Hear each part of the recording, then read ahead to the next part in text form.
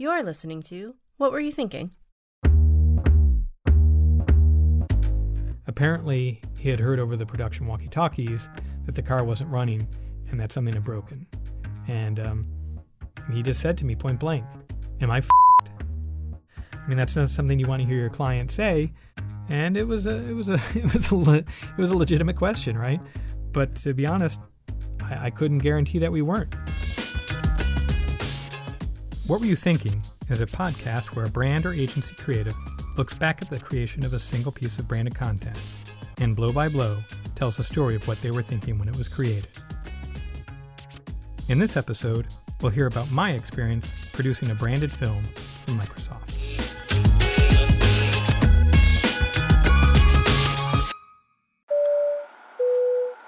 Ladies and gentlemen, welcome aboard Delta Airlines Flight 2998. Shortly after I started at Text 100, I went up to Seattle to meet with our Microsoft client. At the time, Text 100 was managing the social channels for the Windows developer team at Microsoft. WinDevs are the individuals, companies, people who basically make the apps and programs for use on the Windows platform.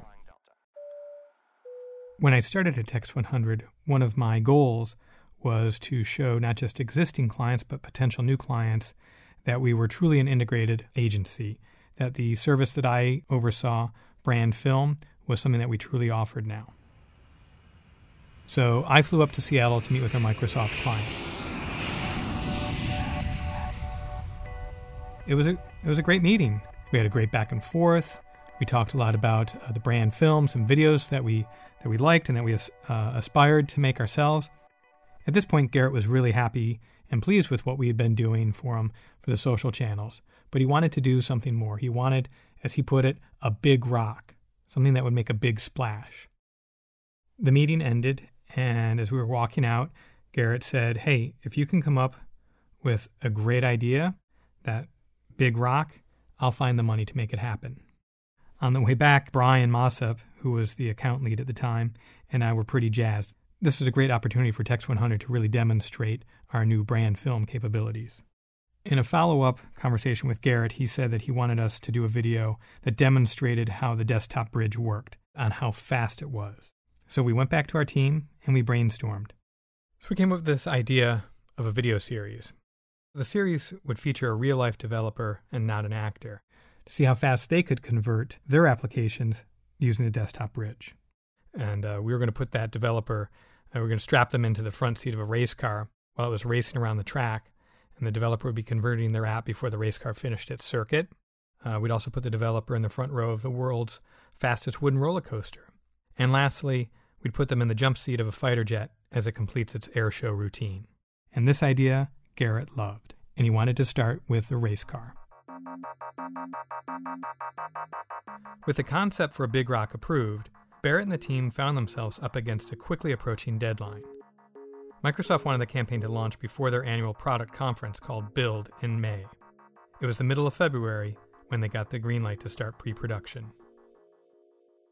And at this time, this was probably like early winter. So we had to quickly put together a team. I was not only executive producing, but I was also going to direct this. So I was also wearing a few hats, which saves money because, again, this is coming from a traditional PR agency where clients typically don't allocate this type of money. If we were at an ad agency, the budget that we had would probably be the same as they spend on craft services. But for PR, this was a big budget. So at this point, we've got our production schedule. We've got our main team in place with our production managers and our ADs. In late winter, we started to scout for a location of this racetrack. This was going to be, everything would kind of flow from this racetrack, production-wise, as far as the look and the logistics and all that. And we found a great racetrack in Lime Rock, Connecticut. Seth Marshall, who was the director of photography on the project, he and I decided to go up to Lime Rock and scout. Unfortunately, it being mid-February, there was a ton of snow. In fact, it had just snowed a few days before, and they had about 2 feet of snow on the track. It was so deep that my car actually got stuck as we were driving around the track, and we had to push it out. It was a concern for us, this snow. It was so deep that we weren't sure it was going to melt. Here it was, mid-February, end of February, and we had a shoot probably in late March, and we didn't know if the snow was going to melt in time. And so we decided that maybe we should find another location that would guarantee us, or at least hopefully guarantee us, better weather. And we looked at a ton of locations, a ton of tracks all around the country, out in Arizona and California, Texas. And unfortunately, a lot of them just didn't have the look that we were after. So we couldn't really keep pushing back the filming date because we had that deadline of launching the video before build. Fortunately, we found Road Atlanta. It had lots of twists and turns and straightaways where you could really accelerate, so the car would really be put through its paces. With pre-production behind them, the team convenes at Road Atlanta in the rolling hills of northeast Georgia. The first of 2 days of filming is just 36 hours away. That Monday of the week that we were going to shoot, we were going to have our pre-production meeting, so everybody flew in from around the country, and I didn't feel well. And I knew it wasn't just like nerves because this was a big production and it was the big rock that our client and the agency was looking to do. Something else was up, and I really didn't feel well. And sure enough, that whole night, I had the worst stomach bug I've ever had. I was laid out all night long, didn't sleep, was feverish into the next day, and I literally couldn't get out of bed.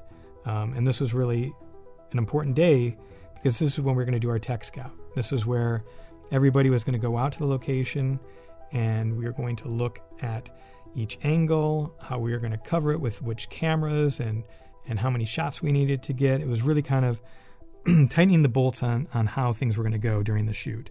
And I couldn't go. I had to stay in bed, which, as not only the executive producer but the director, was horrifying to me. Seth and I had so many conversations and talked so much about what we wanted to do, the look that we wanted, the feel that we wanted, that I really was able to trust him. I was really able to trust that team to kind of take care of the scout. So they went out and they scouted and came back, and finally, after I had a bowl or two of dry Cheerios, I felt well enough to at least come out of the room and meet the rest of the production team that had come in, because we were going to start shooting the next day.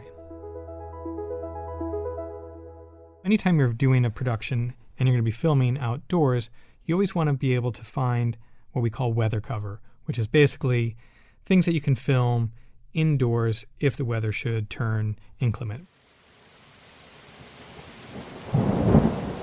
We wake up for that first day of filming, and it is a torrential downpour. It was raining so hard that the Masters Golf Tournament, which is played nearby every April, had to cancel their Par 3 tournament, which is something they've never done in the history of the Masters. That's how bad the weather was. So we decided to go to our weather cover. Whenever I start a production, the first day of filming, I try to schedule an easy shot to start the day of filming. It helps the crew feel confident. It builds a little bit of momentum going into the rest of the day. And so our easy shot was going to be, let's just shoot some B-roll, some beauty shots of the car in the garage. Well, unfortunately, because we switched our days, the car wasn't ready. So we had to flex. We had to figure out, okay, we can't shoot that, so what do we start with? So we'll just go to the grandstand, to like the clubhouse, the press box, and we'll film with Derek, our developer, there. Again, when we originally were scouting this and planning it, all these windows were going to help provide us with a lot of natural light to light our scene. But the weather was so crummy that we ended up having to bring in a lot more light fixtures, big silks, and it became this huge apparatus to get it to look nice in this dark interior. And it put us behind. And unfortunately, the effect of that was Derek, who's a non-actor, and he's kind of nervous to begin with, got overwhelmed by all of this. And even though it was unscripted and we just wanted him to tell us in his own words what he was doing that day, it became a real challenge for him. And starting right on the lens. And rolling sound, quiet. Speeding. 120.7. Ready, and action. It took us a long time, but we finally got through, and the editor did a great job pulling his bit together. We wrap up day one, we get all of the good stuff that we needed to help tell the story, and we're ready for the next day at our racetrack. Day 2 dawns, and thankfully, it's sunny. And this is a big day for us because now we're on the racetrack. This is where we're getting those money shots of the car racing around the track. And it was a huge crew. We had several camera teams. We had a behind-the-scenes crew. We had the racing crew. And we had a special effects team that built this really cool rig that would hold the laptop into Derek's lap as he was racing around the track. And our goal was to film the interior of the car first so we can have his reactions and the driver conversation with him. And then we'd film it going around the racetrack. There's a lot of safety concerns when you're talking about a car going 100, 150 miles an hour down the track. Safety for the driver and the passenger in any circumstances is always a priority. But when you're rigging cameras and there's, G-forces being exerted, you really have to make sure that the rigging interior and exterior is really solid. So it took us a really long time to kind of rig it and test it to make sure it was going to be safe. It was getting close to lunch and we hadn't rolled a shot. I knew our client, the account exec on our team was getting a little bit nervous, but we finally rolled and we got some great footage. All yours, Andrew. Have fun. 3 laps. Awesome, let's do this. All right. And we did a bunch of passes, some really fun reactions in the car. Down the backstretch here. What are we getting to? Come on. 120 now, about to go to 5th gear. Here we go. Excellent.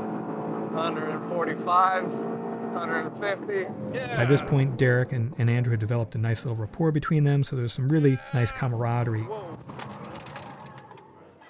After a day and a half of delays and challenges, the crew finally has the momentum they need to finish the shoot. Heading into lunch, spirits are high. At lunch, I usually like to, walk around to the different departments and see how the day is going for them, any concerns that they might have. And so I'd go to camera, talk to Seth, then I go to the audio team, just checking everybody out. And then I head over to the garage to talk to the mechanics to see how they're doing with the car, see how Andrew's doing. And they did not look good. And they had some bad news for me. As part of their routine inspection, they had discovered that something in the suspension of the race car had cracked. While it was still drivable, they just weren't sure how safe it was going to be. They literally said the wheel might fly off on one of those turns, and it was not something they could fix. Yeah, it was not good news. We still had a lot of filming to do, and these were still, like I said, the money shots. You can prepare all your contingencies, but this was not something that we'd ever thought would happen. I also knew that I had to go talk to the client. It's like the Green Mile. It's this long walk that I have to go from the garage to the production office at base camp there. And so as I'm walking up, he walks out, and he doesn't look happy. Apparently, he had heard over the production walkie-talkies that the car wasn't running and that something had broken. And he just said to me point blank, "Am I fucked?" I mean, that's not something you want to hear your client say. And it was a legitimate question, right? I didn't know. We're trying to figure things out, but to be honest, I couldn't guarantee that we weren't. At this point, you're starting to run all these different scenarios through your head with your production team. Is there any way to get a replacement part? No. Is there any way to use another car? No, we've already filmed too much with interior with a new car. And sometimes in these situations, you might be able to say, all right, we'll make an insurance claim and we'll wrap for today and we'll come back tomorrow. But the track wasn't available, so we couldn't even film beyond this day. Things were not looking good for us at this point. So we had to figure out something to do. The mechanics went back and they reevaluated the situation, and they determined that we could race the car, just not at the top speeds that we had planned to. So we kind of threw all our eggs into that basket, and we managed to get a lap, managed to get a second lap, and we kept getting laps, and it was going great. And periodically the mechanics would examine the car, they'd inspect it, and give us the okay to keep going. So we managed to get all of those shots done. In addition to coming up with the shots for the story, I also want to make sure that I'm getting shots that our integrated social team can use. Things like, what's the thumbnail going to be? What's going to be something that they can use for a short teaser? And I like to think of this sort of stuff almost as like album art, an iconic image that people will recognize and remember. And it's the same thing with like a music video that has a certain look or feel that, flipping through your social feed and you see that image, you know exactly what that is. It's like with Nirvana, Smells Like Teen Spirit. You just need to see one frame and you know exactly what song and what band that is. And that's what I try to think of when I'm coming up with these sort of introductory images, which we had decided was going to be the car doing its victory donut burnout, where it spins its tires and the smoke is just filling the air. And we were going to film Derek walking towards us as that car was spinning out in the background. Unfortunately, those types of images, that sort of stuff we hadn't gotten yet. With the sun setting fast and a car on its last leg, the crew scrambled and hustled to set up the final shots before darkness fell.